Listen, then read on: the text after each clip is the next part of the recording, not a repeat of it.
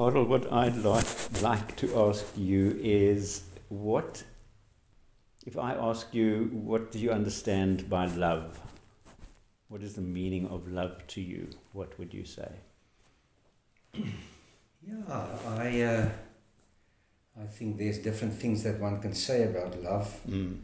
There's this wonderful musical aspects of love that actually try to remind us that love has got certain different faces. Mm-hmm. But I would say in essence, and I'm falling back on a definition I got from somebody else, and when I heard it, I immediately thought, well, that is for me what love is about. He actually said that love should not be defined in the first place as an emotion, but it should be defined in terms of time. Time. And okay. that means that when you offer time to something, and that can include everything, food, making food, or loving a person, or loving nature, or whatever, you offer yourself time to really get close and embrace and observe and reflect and whatever. So he used it is Martin Versfeld, the philosopher, he used actually example of making food. He was very much against the, what do you call it, this press cooking, which very quickly would pressure cooking. Right, yeah.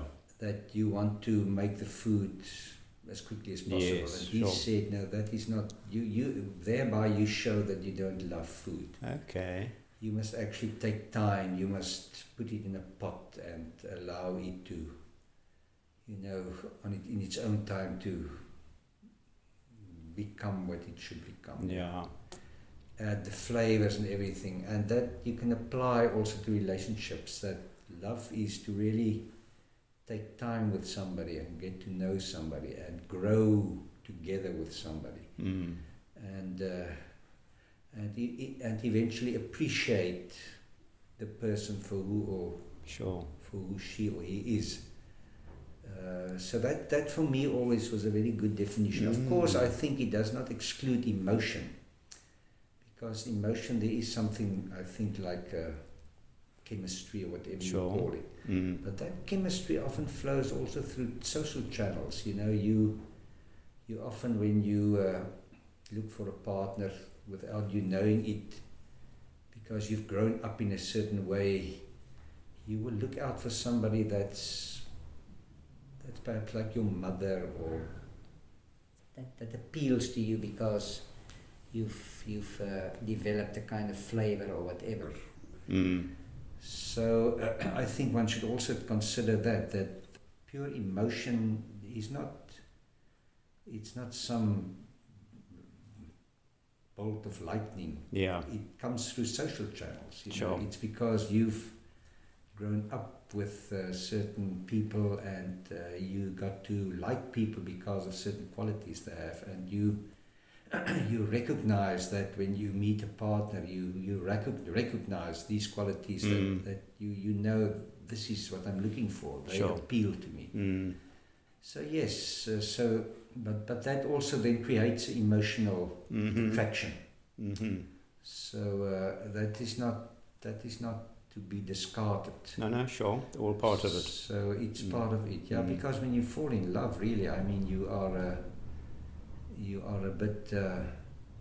It's a very nice feeling, to know that there's somebody that also likes you. Sure. And so love is also then something wederkerig. What is it?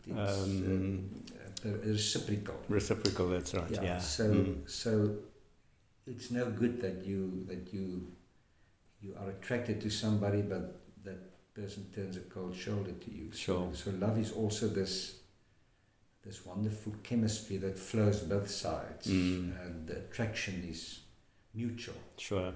And so, so that's a long definition of what I understand under love, but that's how I see it at this stage. Excellent, because I thought I would get something sort of a bit unusual from you, or out of the ordinary, because it's interesting asking people what love means to them. Yeah.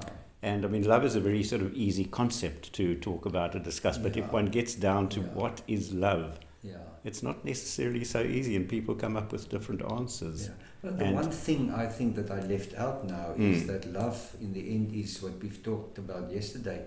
It's the unconditional acceptance of somebody with all their weaknesses. Sure. That because love is not only between husband and wife, no. it's broader. I mean, it's what Christ talks about, to love your enemies, is to also. I think forgiveness is a very basic part of love. Sure. Because even within marriage, you know, there are times when you need to forgive one another also, and that's part of that unconditional love and forgiving love, or whatever you call it. So there's lots of definitions, I think, faces of love. Yeah. Okay, thanks very much for that.